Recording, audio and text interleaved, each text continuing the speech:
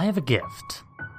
And on occasion, whenever I enter the park, and I'm not caught up in the thrill of just being in Disneyland, I can sense the presence of unseen beings in various sections of the park. Like, for instance, the Haunted Mansion every now and then, I get the feeling of being observed. And it's an intense feeling, as well as the strong sense along Main Street that all is not as it seems in this happy place.